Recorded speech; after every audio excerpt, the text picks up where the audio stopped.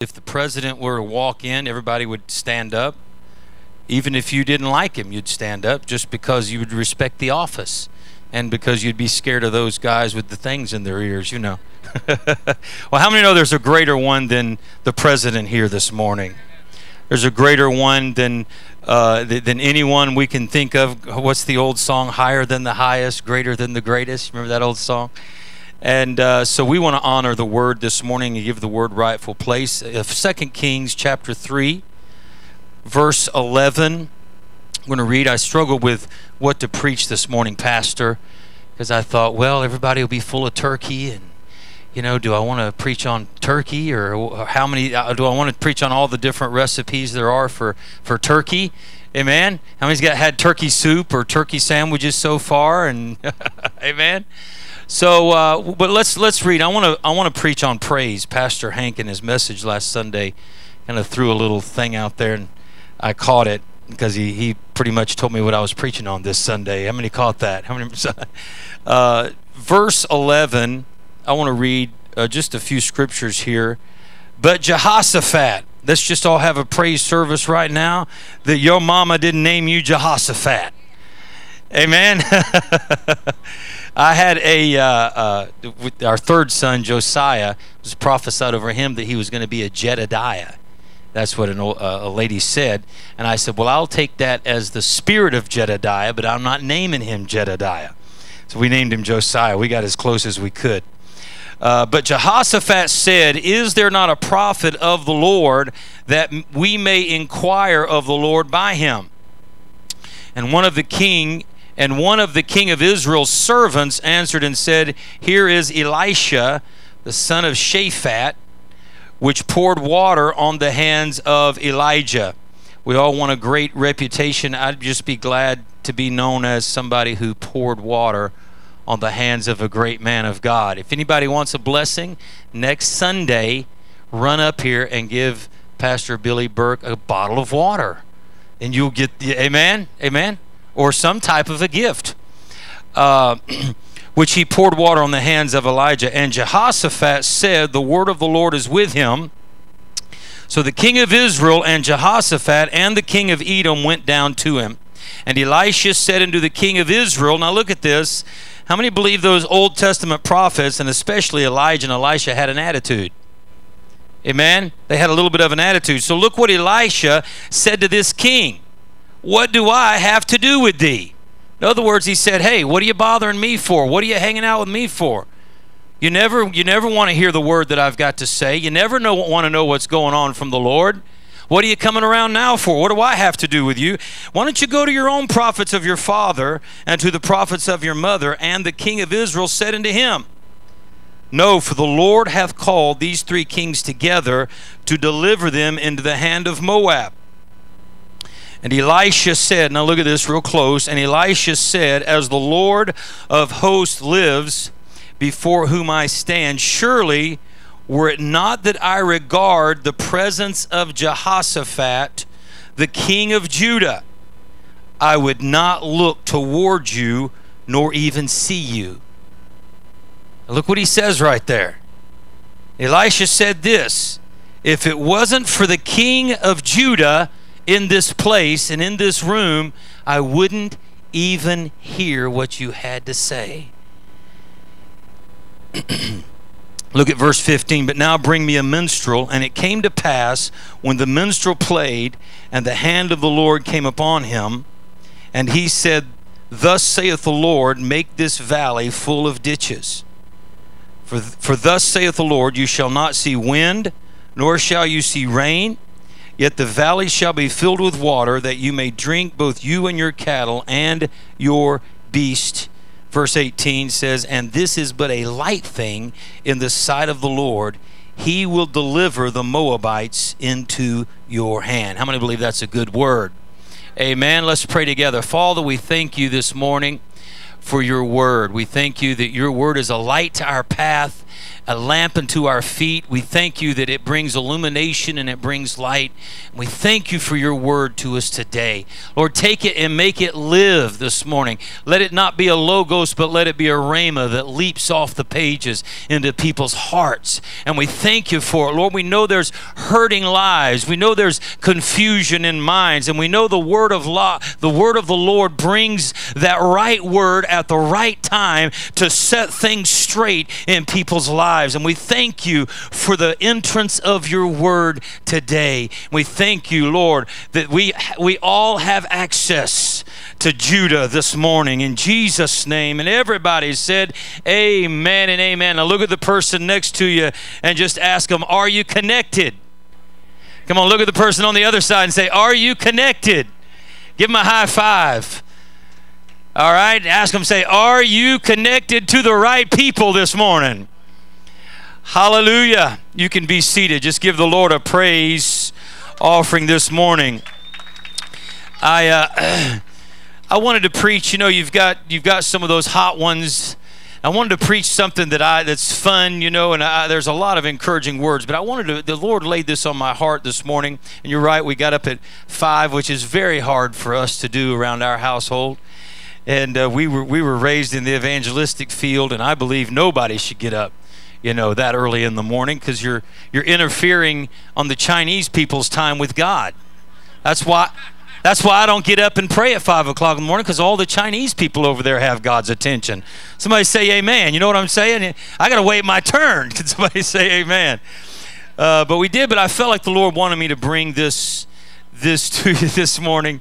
And if nothing else, as a reminder, I've heard this message preached all my life. I've heard so many different messages out of this passage of Scripture. How many know that the word of the Lord is so multifaceted? You can read the same story 100 times, and the Holy Spirit can give you 1,000 different words out of it. Amen? And Judah, of course, we know that Judah means praise. Amen? Let's go ahead and establish that right now. If you look up the word Judah, it's going to say praise is what it means. So in essentially what Elisha is saying here is, if it were not for the King of praise, or if it were not for praise that's in this room, I wouldn't hear what you have to say. Let me say it again. What Elisha was saying is, I really should ignore you, because you're really not worthy of me giving you a word. That's what Elisha was saying to the king of Israel. But he said, because of the presence of praise in the room, I'm going to give you a word from the Lord. How many believe praise is important?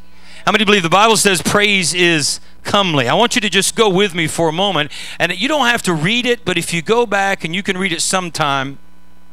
How many know the Bible is probably the best reality show that you can get a hold of? Amen? I mean, if you want reality, read the Bible. If you want drama, I tell my kids all the time, man, if you want some good drama, you want some good love stories, you want some he said, she said, you want some good murder mysteries, read the Bible. It's all in there. Amen? I mean, really, you don't even have to watch Hollywood. If they would just, really, if you go back to when movies first started being made, Cecil B. DeMille and all that, what did he do? He just made things out of the Bible. That was the most exciting thing they could think of. I mean, you can't even imagine the crazy stuff going on in the Old Testament. Amen? Thank God it's the Old Testament.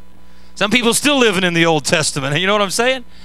So if you want drama, go back and you can read all of the different espionage and all the spies and all the different things that were going on. And going back through Israel's history, how many know Israel was divided?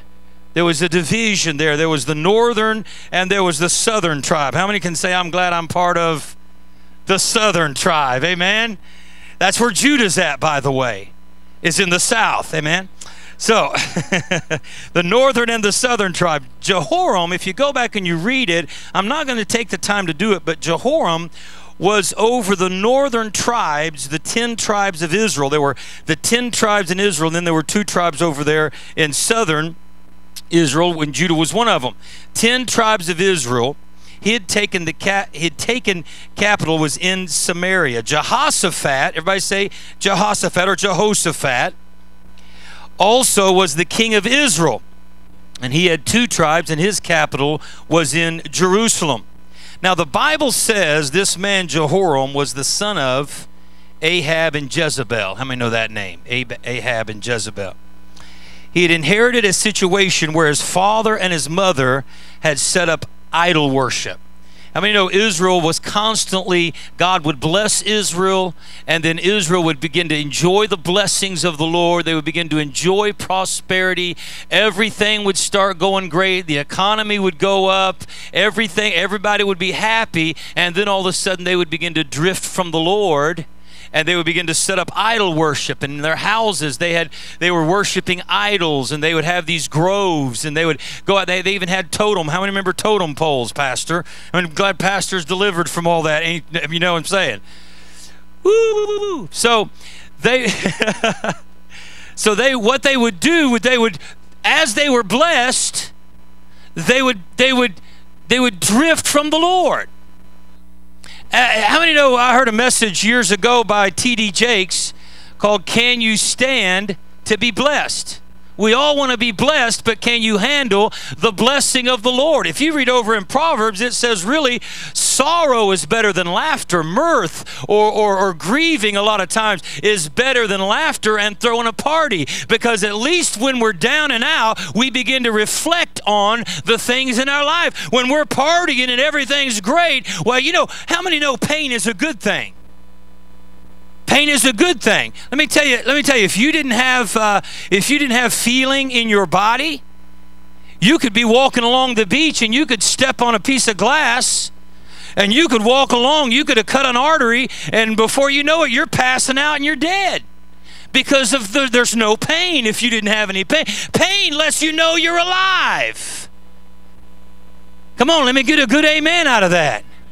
Because when you begin to reflect, and you begin to say, okay, now wait a minute. Wait a minute. Let's put on the brakes here. And this is what would happen with Israel time and time and time again, is they would be blessed, then they would drift. God's judgment would come on them, then they would repent, they would go back, and they'd be blessed again. And then they would drift again. And then does that sound like a familiar cycle to anybody? Somebody say amen or oh me. So what would happen is they would begin to set up these idols. So Jehoram was a good person. Everybody say a good person. He was a good person, but he inherited a bad situation. His father and mother, Ahab and Jezebel, we know about them. They had set up idol worship throughout of all Israel. They killed most of the prophets. And I have to use notes, because it's just like with chord charts. God bless, I'm healed from ADHD, but if I didn't use notes, I'd end up over here somewhere talking about butterflies and, whatever. So just hang with me for a minute while I lay a little bit of groundwork. Now, he had decided to bring a little reform. If you read verse 2 of chapter 3, let me just read that just to kind of show you, set the stage a little bit. And he wrought evil in the sight of the Lord, but not like his father and mother. In other words, his mom and dad was a real bad deal. He was deciding he was going to do better. How many know that we're coming upon the time of the year in January where everybody's going to say, man, I need to do better this year, I'm gonna do better this year, man. I'm gonna do better. Come on. How many know you got to get past doing better? Amen. And we got to get into, really, it's not about us, but it's about him living through us.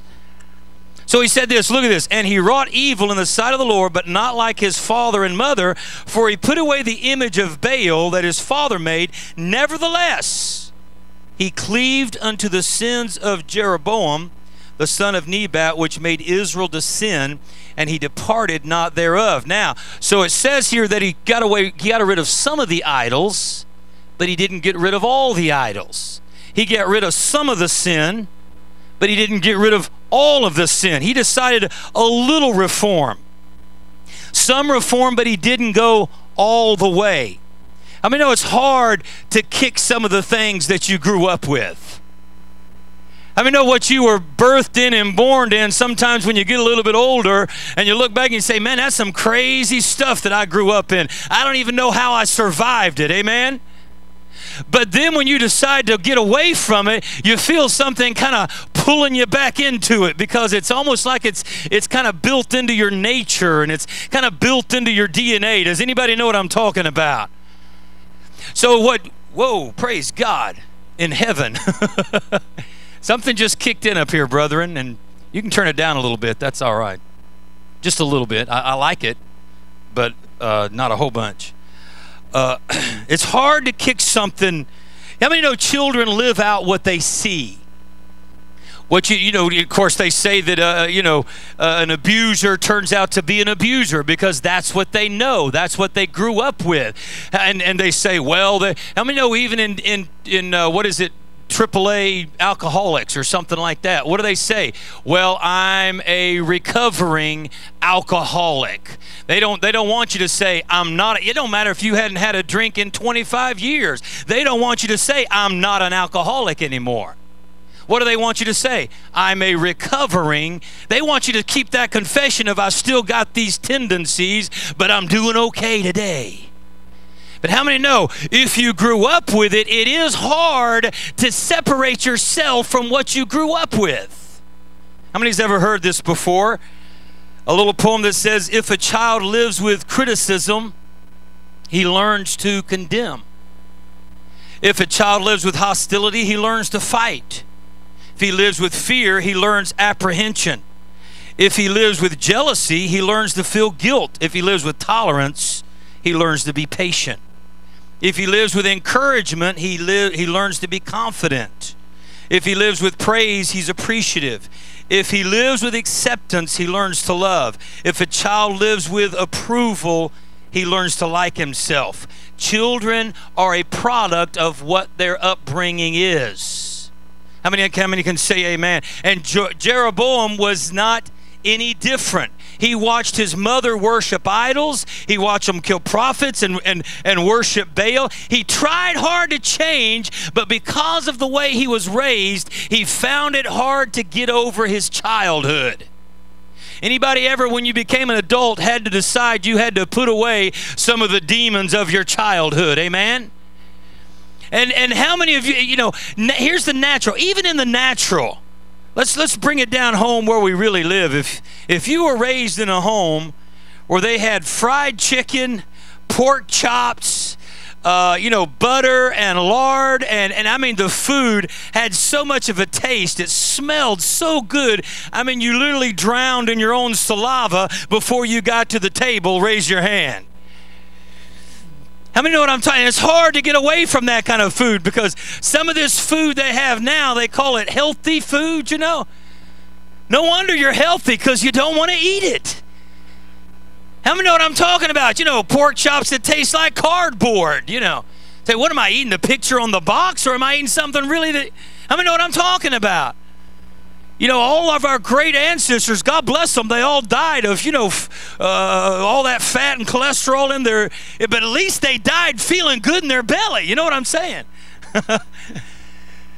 And sometimes, even in the natural, it's hard to break away from those things, but especially the things that we saw growing up, even in the spiritual realm. We don't know how to act. We don't know, if a child becomes... How many's ever filled out you filled out some type of a form, maybe at the doctor or at the dentist or the hospital, and they have like 14 different pages of questions? How many's ever seen that? Is there anyone in your family that's had a history of gallbladder? Is there anyone that's ever stubbed their toe? Is there anyone that's ever had a heart condition? Why do they want to know that? Because there's something in your DNA that is passed down through your ancestors. Amen? And Jeroboam was finding it so hard, because how many know there's nothing worse than half change? There's nothing worse than straddling the fence and saying, well, I'm going to go to church and I'm going to put on a good face and I'm going to raise my hands when everybody raises their hands and I'm going to clap when everybody claps. I'm going to stand up when everybody stands up. But there's still something in your heart that's not changed and you don't even know why everybody's doing it. You're just going through the motions and you don't really understand what's behind it. And there's almost a frustration there. Why do we have people that's dropping out of churches all around America today? Because there's a half change. There's just going a halfway. And there's nobody more miserable than just somebody trying to go through the motions. And Jeroboam had went through the motions. He had tried to do good. But how many know God don't want to have change in our hearts? Amen? God wants all. The Bible says, you know, or maybe it's not the Bible, but I've heard this all my life that says he's even Lord. He's either Lord of all or he's not Lord at all. Amen? We got to get beyond the Jesus of salvation and we got to move over into the Lordship of Christ where we say, Lord, I can't walk without you. I can't talk without you. I can't live without you. I don't even know what I would do without you. And I get way past salvation and I'm into this kingship of Christ. Somebody say amen. We've got people all over America that they don't understand Christianity. Well, it's a little fire insurance. Well, I don't need fire insurance because now I don't even believe in hell. And they think if they can do away with hell, then they can do away with Christianity. We're not about fire insurance, amen? We're about relationship with God through Jesus Christ. That goes way beyond religion, amen? So there's nothing worse than half change, half-hearted commitment, all the way. God wants us to, you know, if you go back over there and when the children of Israel were in Egypt, Pharaoh told them they could leave, didn't he? If you go back and you read the story, Pharaoh said, well, you can go. First he said, you can go, but I want you to leave everything here. I want you to leave your children here. I mean, there's a lot of people that's going to church, but their children are in bondage in the world. Moses said, no, if we go, we're taking our children with us. And then what did Pharaoh say? Pharaoh said, well, you can go, but only go 3 days out into the wilderness. Only go halfway where you can offer up whatever sacrifices you need to. Then you can come on back. Do what you need to do and then come on back to the world. I mean, no, that's the way a lot of people serve God today. Go to church, put in your religious duty, do your thing, but don't be sure and come on back to the world and do what you need to do in the world. Only go halfway with God. God's looking for a people that'll stand up and say, I am counted with the blood-washed throng of Jesus Christ, and I don't care who knows it today. Amen? All the way. Look at somebody and say, go all the way. The Bible says there arose in his kingdom out of the tribe of Moab who began to create a rebellion. Look at verse 4 real quick. And Mesha, the king of Moab, was a sheep master, and rendered unto the king of Israel 100,000 lambs, 100,000 rams. But it came to pass when Ahab was dead, that the king of Moab rebelled against the king of Israel. So he rebelled, and he decided to say, hey, I want to come against the king of Israel. Threatened to take his throne. Jehoram went to Jehoshaphat. There's a lot of drama going on here. He was a good king. He did right in the sight of the Lord. He rehearsed the covenant in the streets, the Bible says. He read scripture. He instituted worship. He brought a revival to the nation of Israel. Jehoram was in a backslidden state, but he made an alliance with Jehoshaphat, who was this on-fire child of God. Jehoshaphat had a little bit of a flaw. He kept getting hooked up with the wrong people. Here he was on fire for God. Pastor Bryce, how many times have you seen it, a young person get on fire for God? They're in the altar. They're down here worshiping. They're at a youth conference. They're weeping and they're crying. Their hands are raised up. They're bringing their Bible. They're showing up to church every time the doors are open. But then they keep getting hooked up with somebody that's not on fire for God. I mean, if you hook up a live battery to a dead battery, is it going to fire up the dead battery? What's it going to do? It's going to drain the good battery. Well, I've got to go out there and Jesus hung out with the prostitutes and the sinners. Yeah, but that was Jesus. How many know what I'm talking about? Jesus had already fasted 40 days and 40 nights and defeated the devil. So he could go out there and hang out with them. Amen? Unless you've defeated your demons, you better not go hang out with the heathens.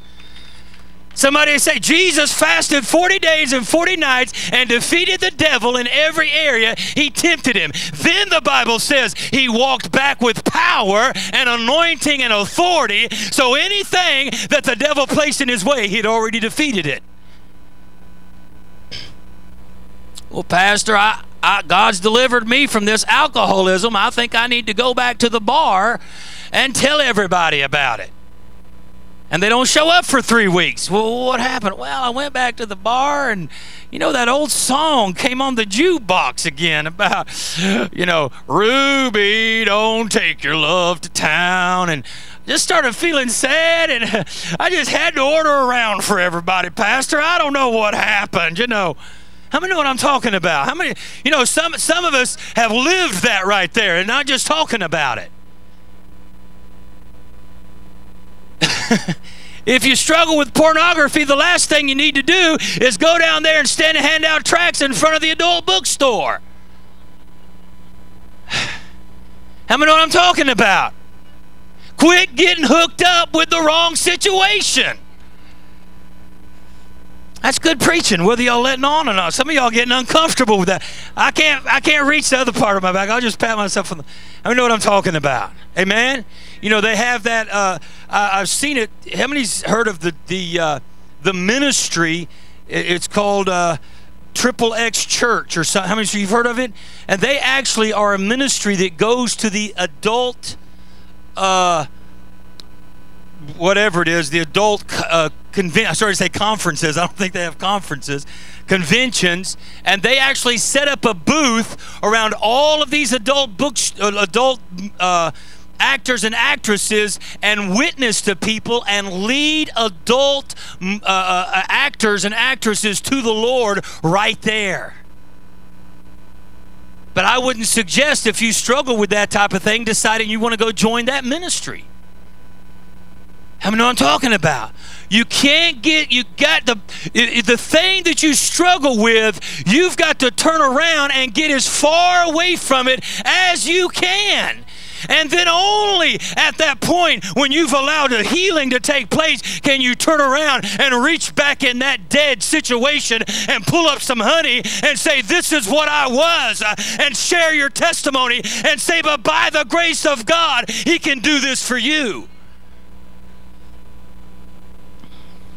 Jehoram, or whatever his name was, Jehoshaphat kept getting hooked up. He was on fire for God. He was worshiping in the streets, brother. He was lifting up his hands. He was at church every Sunday. He had his hands lifted up. He was speaking in tongues. He was on fire for God. But he got in trouble because he got hooked up with the wrong crowd, hooked up with the wrong people. So that was his flaw. He had, there's defects we've got to understand. The Bible says he gave Jehoram his army, his horses, his warriors. He said, I'm going to give you all this so you can fight Moab. He didn't consult with God. People making wrong decisions. I've heard Pastor Hank say it many, many times. Wrong voices, wrong. Come on, y'all got to talk loud. It's a Pentecostal church. It's okay. Wrong.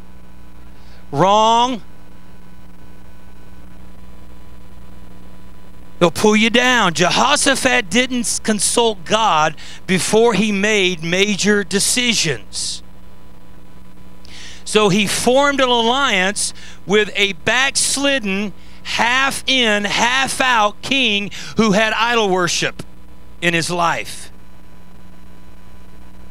The Bible says that he hooked up with this other king, and they began to go. The Bible says they went the back way. You read it. I don't have time to go into it, but they went the long way through the wilderness. If you go back and you read the story, they went the long way and they ran out of water. The Bible says they ran out of water and they were about to die of thirst. They had no water for their camels. They had no water for their horses. They had no water for themselves. Has anybody ever made a decision that you felt like got you in a wilderness situation? And you ended up in a setting, in a situation where you're like, dear God, how did I get in this mess? What am I doing here? And how do I get out of this place? And Jehoshaphat found himself hooked up with the wrong people in the wrong place with no water. Water is a representation of the Holy Spirit. The Bible says, out of your belly will flow a river full of living water. And Jehoshaphat, even though he was on fire for God, even though he loved God, he loved the Lord, he kept making these wrong decisions. He kept getting hooked up with the wrong people. He kept getting in the wrong place, and he ran out of water. He started getting dry. He started getting dry in his soul. He started laying out on Wednesday nights. I wonder where sister such and such is. Well, I wonder where brother such and such is. Well, something came up and they couldn't make it. All of a sudden they weren't down here in the altar when the altars were opened up, but they found a reason to go to the bathroom, or they found some. Oh, wait, I've got a call coming in. I wasn't able to get down there in the altar today. Well, that's the first service. In the next service, they don't even come down to the altar at all. And then the next service, they're not even in church. Because they stopped letting the river flow. Let me tell you something, worship is not a time to take up space before the Word.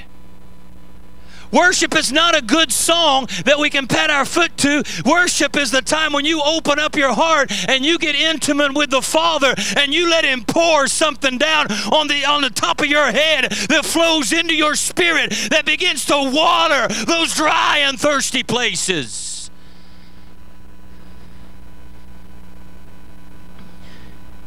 Worship is a time of intimacy.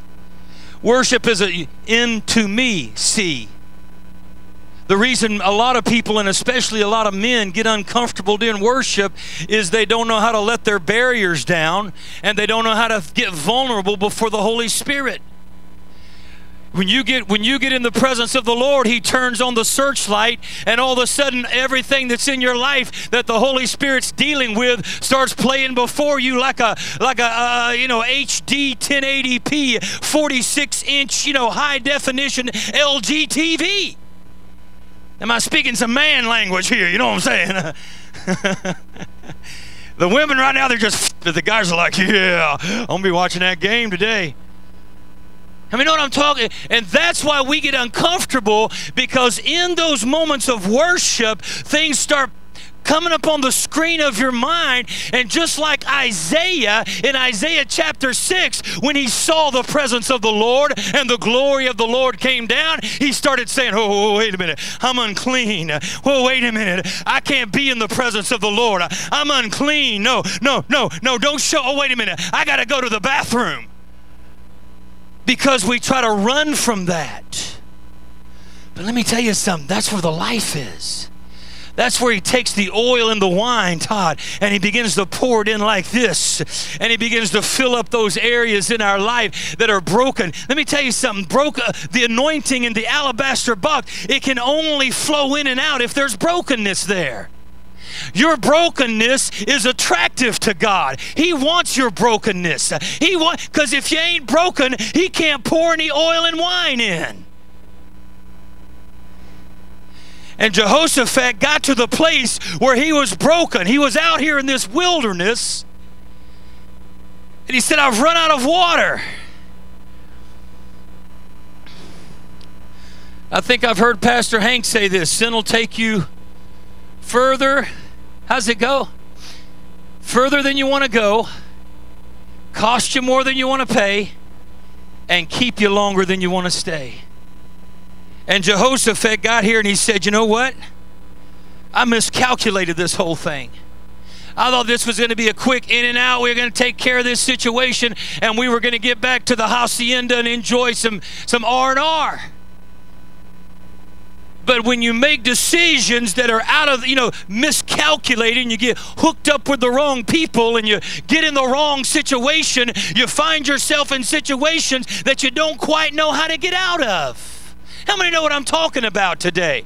Give me an amen or an oh me.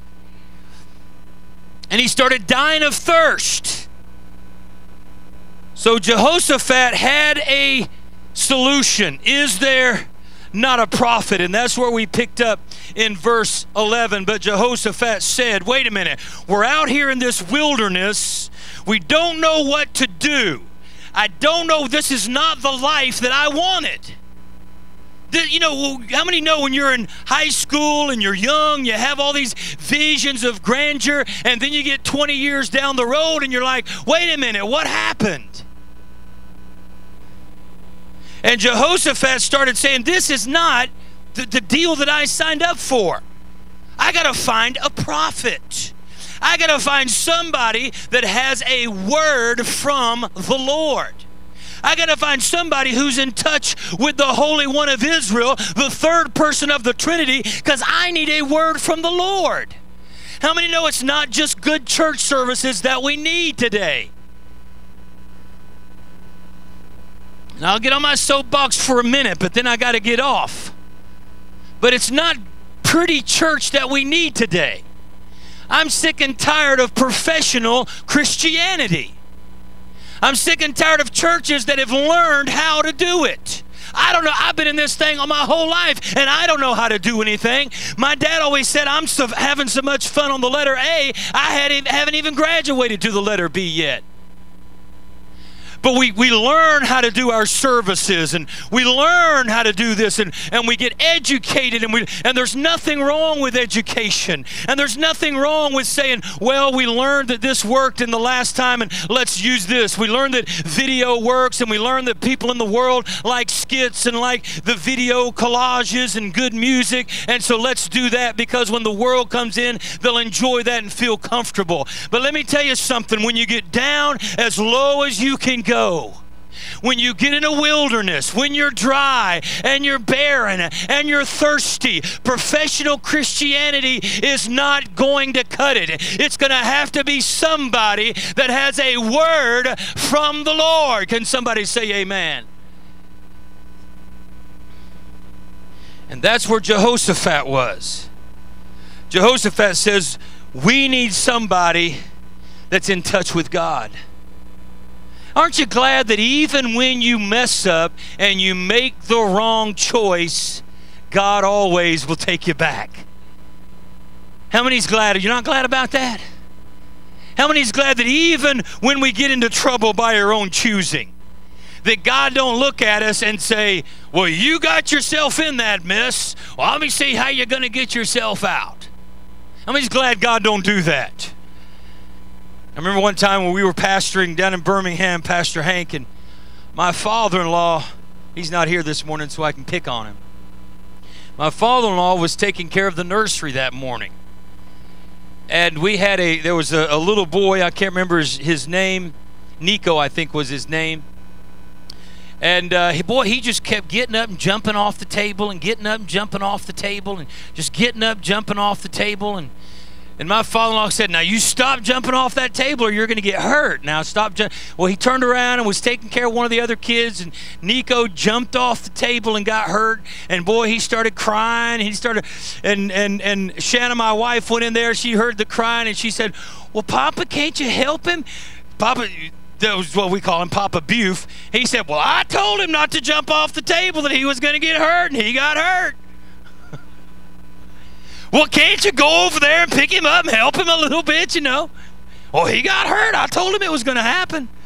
How many's glad God don't just look at us and say, you blew it, you bum, I told you not to do that, and you just might as well sit there in that mess and deal with it. How many's glad God don't do that today?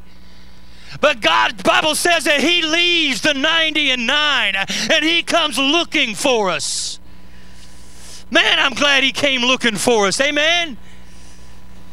The devil wants us to feel guilty. You see, that's where condemnation comes in at. But the Bible says in Romans 8 that there is therefore now no condemnation to those who are in Christ Jesus. Even if we mess up, we still have help and hope in God today. Amen? And Joseph had said, boy, if I could just get a prophet. If I could just get somebody that had a word from the Lord. See, the enemy at that moment wants to make you run away from church and run away from people that love you. They want you to just go out there and just disappear, or stay in that cycle and just keep repeating the same cycle over and over. But Jehoshaphat said, no, I know what's wrong. I know what happened. I got to get somewhere where there's some water. I got to get somewhere where there's a refilling station where I can get filled back up with the water of the Spirit. And can I tell you what? That one thing I believe, and if I'm speaking out of turn, you can say that, but if I feel like the Church of the Harvest has a purpose and a reason for being in Cleveland, Tennessee, it's that every now and then somebody needs a good filling station. Somebody needs something that's got some worship, that's got some water in it. Somebody say amen. I mean, there's dry and barren places. And I was sitting with Pastor Hank last week, and he said, I'm still ready to take the city. I'm still ready to let Cleveland, Tennessee know that there's some water in this wilderness. There's some water in the land, and they don't have to go thirsty. Jehoshaphat, I know where I went wrong. I know what I did was wrong. I just need some water. And then you'll see them show back up. And they'll run down to the altar. And they'll say, oh, I miss this water. I miss this refreshing. Ephesians 5:18 says, be filled with the Spirit. You know, the correct translation of that says, be continually filled with the Spirit. Oil leaks out. I mean, understand that, because you're broken. Now, the oil fills up those places, but it leaks out. So you've got to be continually being filled with the Spirit, daily praying in the Spirit. Paul said, I speak in tongues more than all of you. Why did he say that? He said, because I know that there's a devil that wants to beat my brains out, and I've got to stay full of the Spirit. I mean, every day you got to entertain the presence of the Holy Spirit. My dad always says, if I go one day without being in His presence, I can tell it. Then he said, if I go 2 days, my family can tell it. And if I go 3 days, everybody can tell it. So, Jehoshaphat said, I got to get somewhere where I can get filled up. So as soon as they got in there, let me hurry. Let me skip over a bunch of things here. As soon as they get in there, the king of Israel steps up. He's got 10 of the tribes. So he steps up and he walks up and says, hey, listen, this is what we need, Elisha. Elisha looks at him and says, you know what? I'm going to pretend you're not even here right at this moment. And I wouldn't even hear you if it wasn't for the King of Judah, for the King of praise. I want to give you a key this morning, and I know you know it. But I want to remind you, I want to stir up your pure mind this morning. He said, if it had not been for praise in this room, I would not even look at you or give you the time of day. He said, but because praise is here, because the presence of praise in this room is, now I've got to give you a word, Elisha says. If it wasn't for praise, I'd just sit here and I'd be silent. But because praise is in the room, there's something pulling that prophetic word out of me. There's something about praise being in the room, Elisha was saying, that I can't be silent, and it's making a demand on the anointing that's within me. In other words, he said, somebody in this room is praising. There's somebody bragging on the Lord in this room, and it's making a demand on the anointing that's within me, Elisha was saying. If it hadn't been for praise, everybody say, if it hadn't been for praise. See, David said it this way, if it hadn't been for the Lord who was on my side, where would I be? And then Israel would repeat it back to him, if it hadn't been for the Lord. Then David would say, no, if it hadn't been for the Lord. And then Israel would say, oh, if it hadn't been for the Lord. And then David would say, oh no, I don't think you heard me. If it hadn't been for the Lord. And then Israel would repeat it back and say, if it hadn't been for the Lord. The first call and response choir. If it hadn't been for praise, then God was saying I wouldn't do anything and I wouldn't give them a word through Elisha. That the only reason I'm going to do something in your life, the only reason I'm going to reach down there and I'm going to take this messed up situation where everything's topsy-turvy and you know you made some bad decisions, you know it's not like you want it to be, you know this is not the life you signed up for, but the only reason God is going to reach down in that mess is because there's praise in the room. Oh, if it hadn't been for praise, the only reason the drought is over is because of praise. I can remember in my own life, there's times, Pastor Rhonda, I've been in situations I didn't even know how to pray. How many's ever been in a situation you didn't really know how to pray? Well, Lord, you know, I can't pray, well, God do this or God do that, because I don't even know what the right thing is to do. How many's ever been there? You know, so many times we want to tell God, well, God, if you'll do this and do this, man, everything's going to be great. And those prayers of supplication, the Bible calls them, where you lay these things out before the Lord, and boy, you can tell God, Lord, I need you to do this, and Lord, I thank you for doing this, and Lord, I know I need you to do this. Those are great. Because, boy, we know exactly what we need and what we want. But Jehoshaphat was in a situation, he was like, I don't know what needs to happen. All I know is I don't have any water, and I'm thirsty. I don't know how I got in this mess exactly, but all I know is that I need God to show up on the scene, and I need him to get me out of this place. How many's ever been in that? And you don't even know how to pray. If you say, well, God, do this, then, well, I don't know what's going to happen there. And God, if you do this, well, I don't know, Lord, I don't know what the right thing is to do. I don't know how to pray. But I know in those times, when I just begin to lift up my hands and I say, Lord, I don't know what's going on. All I know is that I've got a burden down here on the inside. All I know is I've got a heavy feeling down on the inside. And all I know is I'm under attack, and I don't know exactly even where the attack's coming from. You know, the old saints used to say he's throwing rocks and hiding his hands. You know, you don't even know who's throwing the rocks, and you don't even know where the arrows are coming from. You just know you're hurting somewhere, and you don't know exactly where it's coming from. But at those times, if you raise up your hands, I know in my own life, and I begin to say, God, I praise you anyway. Lord, I learned this phrase a few years ago, Pastor Rhonda. Oh, and I love this phrase. I'm not going to let what's wrong with me keep me from worshiping what's right about you. Let me tell you something, that's a worship service right there. Oh, if I could get this fixed. Oh, and if that would fall into place. And oh, if that would happen, then I would feel like lifting my hands. No, I'm not going to let what's going on in my life stop me, brother, from lifting my hands and saying, God, I praise you anyway. I don't understand it.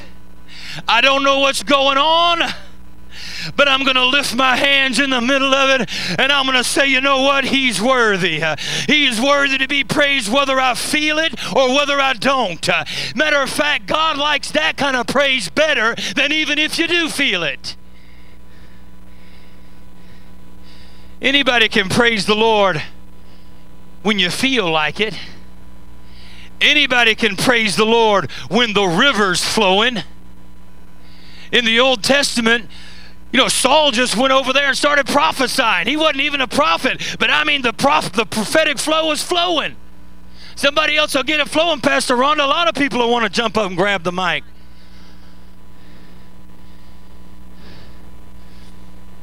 But there's got to be something on the inside of us that knows where to run to when everything else is crashing down around us. That's the ones that end up on top when everything's over. It's not that they're smarter. It's not that they're more educated. It's not that they were raised in a different home. It's not that they didn't go through hell and high water, but it's because they learned the secret that if I begin to praise Him, if I begin to worship Him on the top of what's going on, He will show up where I am, and He will deliver me. That's the key. There is no other key. There is no other great revelation. He dwells in your praises. He is enthroned in the sound of your praise. If you want God where you are, you have to praise Him. There is no secret. Well, I wonder how Benny Hinn does it. Well, I wonder how that great. There is no new revelation if you begin to worship Him. I don't care, tears may be streaming down your face and you may be hurting, but if you'll raise up that hand and say, God, I praise You anyway, over the top of the situation, He will change the situation for your good. I didn't say He will completely deliver you out of the situation, but He'll give you water in the situation. You see, praise will dig a ditch. It says over here where Elisha said, I want you to dig some ditches. Because see, the problem was they didn't have any water. That's the problem today, is most people don't have any water. We're trying to do things. I'm talking about the church as a whole. The church is in an identity crisis, and they feel like, well, if I'll try to be more like the world, I'll reach the world, but the world don't reach the world. I mean, understand that. It's the anointing that breaks the yoke. It's the anointing that destroys the yoke. It's not our slick Madison Avenue marketing. Can somebody say amen? I love all the new technology, but let me tell you something. I heard a pastor in Atlanta say this. They bragged more about the cappuccino bar in the lobby and said, well, we're not going to really have altar services anymore. So at the end of the service, everybody just ran to the cappuccino bar. Does that mean cappuccino bars are evil? Yes, if you substitute the anointing. There's nothing wrong with having video screens and fireworks and whatever, even dancers with little twirly things. All that's great, but if it takes the place of the anointing, then it's wrong. I come from a church of 3,000 people in Birmingham, Alabama, where I said, let's get together and pray, and 3 people show up. And they're pastors, and they don't know how to pray in the anointing. I said, dear God, this is crazy. I'm afraid to even pray out loud. I'm afraid I'll scare the other pastors on staff.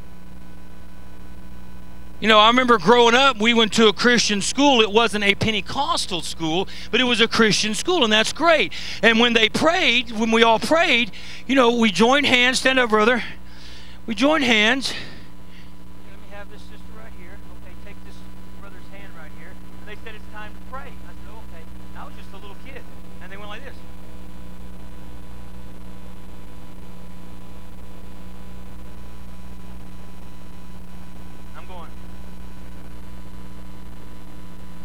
Well, I can't even pray like that. I'll just be honest with you. I was at a Pentecostal church in Birmingham, and I said, well, let's have a prayer meeting, brother. All the pastors, we're going to get together. And they all kneel down and start praying silently in a prayer meeting of pastors. And I'm like, well, I'm going to sleep. Because if I lay there long enough and don't start doing something, I'm gonna fall asleep anyway. I mean, know what I'm talking about. And the problem is we get educated, and I remember when this church and everything started going haywire, and all the pastors started sending out their resumes, and oh, I got to get out of here, man. We got to abandon ship, and let's start sending out our resumes, and we got to get on. And I was like, what are you talking about? Send out your resumes. What? Are you not Holy Ghost filled? Another pastor wanted to come in and take over, and boy, we had a big meeting in the back room, and one of the pastors, I don't know what we're going to do. I don't know. He's coming in, he's trying to take over the church, and he wants this building. And I stood up and I said, hey, listen, guys, the Lord told me to stay here, and I'm just telling you right now, that's not going to happen. Well, how do you know it's not? I said, because the Holy Spirit told me that. Well, man, we got to do something. I'm telling you, this place is falling apart. And I said, my God, these are pastors. They're not praying in the Holy Ghost, and they're sending out resumes like this is some kind of a business this ain't a business. Let me tell you something. This is not a bit. I know there's the business aspect, but the business, as far as I'm concerned, is on the bottom, and the Holy Spirit's on the top. And we got to understand it's His church. It's His Spirit. It's His anointing that makes the difference. That's why there's no water.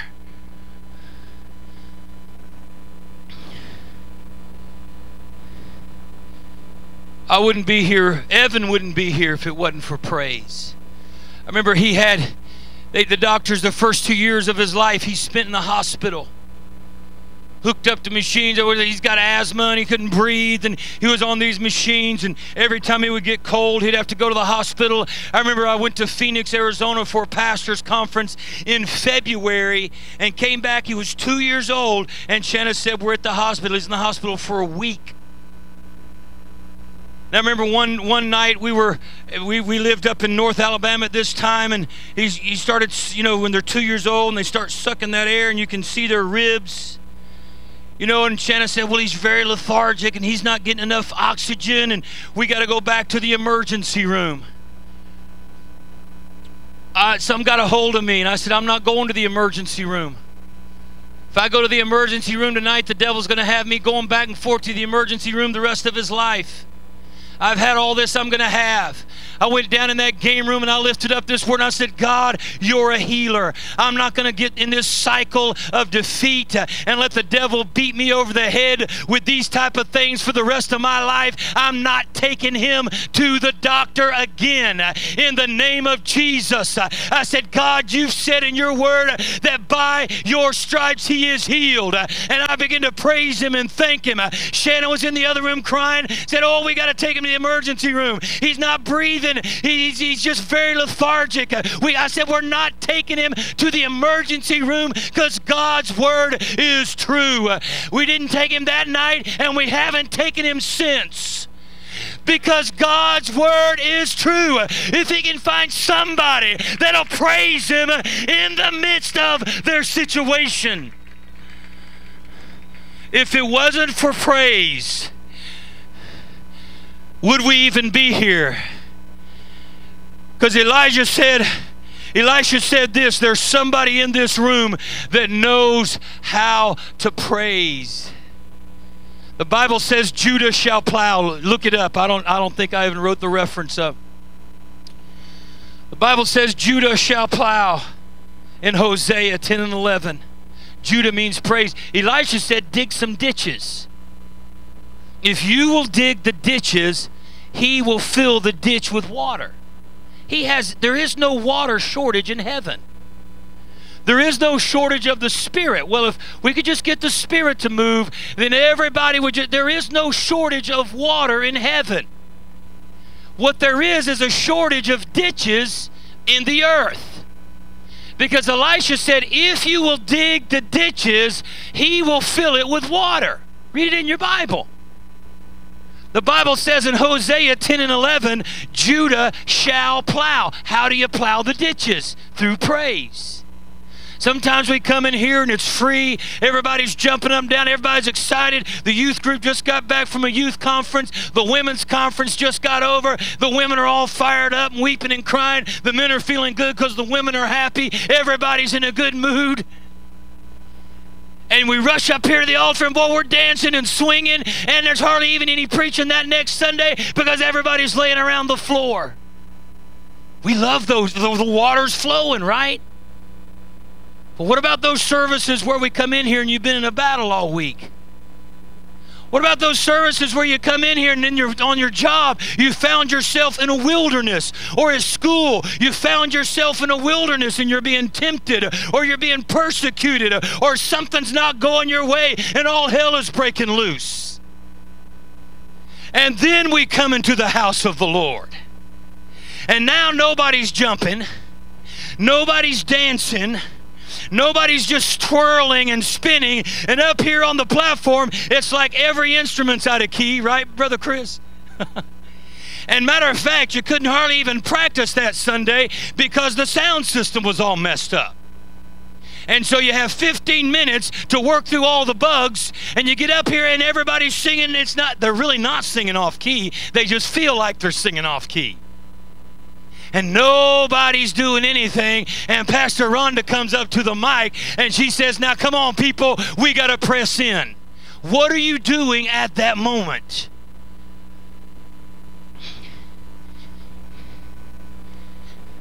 You're digging a ditch. See, nobody's been digging a ditch that week because the devil's been keeping them busy fighting battles. And if the devil can keep you busy fighting battles, if he can keep you busy being tempted and struggling with some stuff in your past, and if he can keep you fussing at people and you're not digging a ditch. And then when we come in here, we've got to start all over digging the ditches. Because just like in the Old Testament, when the Philistines would come in and pour dirt over the devil's been kicking up. Oh, I got to cover up that ditch right there. Because if I don't cover it up, the Holy Spirit's going to come in and fill it with some water. The secret, the key, is no matter what you're going through, to lift up your hands and say, oh God, I'm not going to let what's going on in my life, what's wrong with what's going on with me, keep me from worshiping what's right. Because let me tell you something, right in the middle of it, he's still God. Right in the middle of it, he's still holy. He's still awesome. And he's still worthy to be praised. Come on, give the Lord a praise offering right now. Dig some ditches right now. Come on.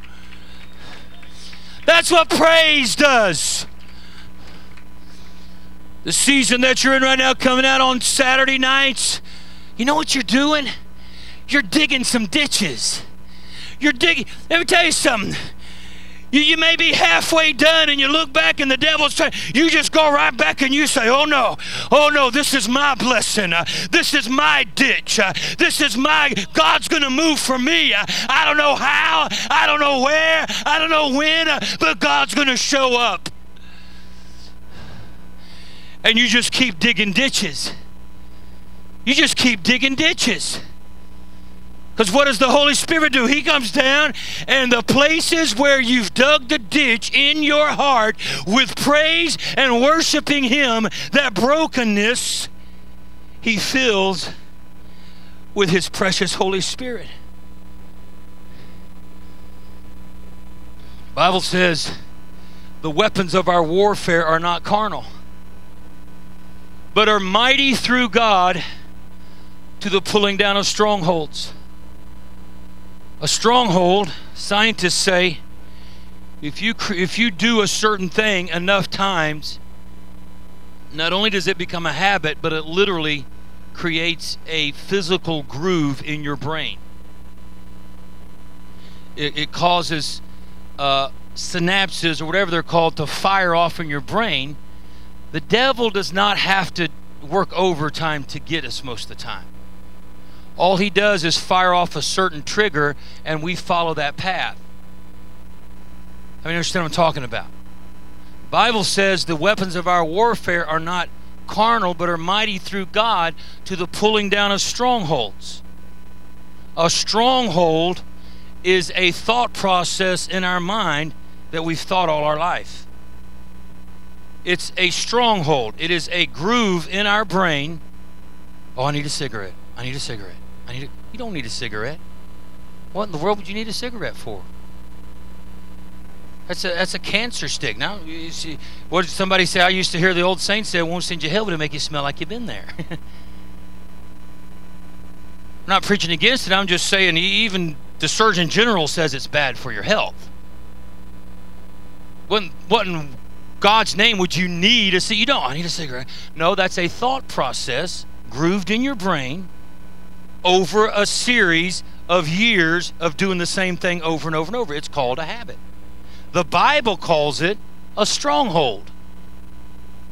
Now, the world has all kinds of ways to try to break those, but I've got one way. The Bible says resist the devil and he'll flee. How do you resist him? You start giving God praise. The devil cannot hang around where somebody is praising the Lord. If you want the victory in your life, it's very, very simple. When the enemy comes in like a flood, raise up a standard of praise. And when you begin to praise the Lord, the water of the Holy Spirit will come down over you in such a way the devil cannot hang out where a saint of God is giving God praise. You're digging a ditch. Come on, stand to your feet. I don't even know what time it is. Oh, there it is back there. Everybody stand to your feet right now. God, let me tell you where you're at right now. You're in a season, just like I am, of digging some ditches. Digging ditches is not fun. How many's ever done it? How many's ever dug ditches? How many's ever put up a fence post or something? I put up a fence at my house, thought I was going to die. Got them post hole diggers. Me and my son, I said, after 200 years, you'd think somebody would come up with a better way to dig holes, Where you're at right now, God wants you to dig some ditches. Digging ditches in your life to begin to make a place for the water of the Holy Spirit. You say, but you don't know what I'm going through.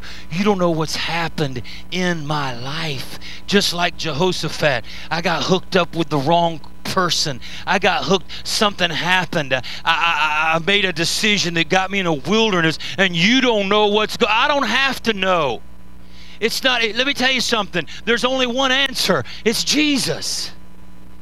There is no question that he can't answer. But the thing about it is we've got to begin to dig the ditch for the water. The river that wants to flow out of our belly has to have an avenue to flow. And it's through digging those ditches of praise. It's through digging those ditches of worship. It's through saying, you know what? I don't care, God, you're still worthy no matter what's going on in my life. And when you can praise him no matter what's going on, you have won the victory. Because this is Jehoshaphat principle. There's another story in the Bible, Pastor Rhonda, about Jehoshaphat. He learned something because he had all these armies coming against him, and he said, send the praisers first. What kind of mentality is that? You got guys with swords and spears, and these are not nice people. These are heathens, cannibalistic. They sacrifice their babies in the fire, and they're just all heathens. I mean, evilness. And we're going to send out just unarmed praisers first? Because let me tell you something, God don't need our help. The weapons of our warfare are not carnal. You want to pull down those strongholds? You just begin to dig the ditch. He'll fill it with the water of the Holy Spirit. We're out here running ourselves ragged, trying to fight the battle ourselves. The battle's already won. Jesus said in John 19:34, it is finished. Now, he really meant it. He's not like us when we say the war's over of, shock and awe, and there's still 10 more years of it. When Jesus said it is finished, it's done. He's just wanting us to dig a ditch and let him fill it with his water. He'll take care of the rest.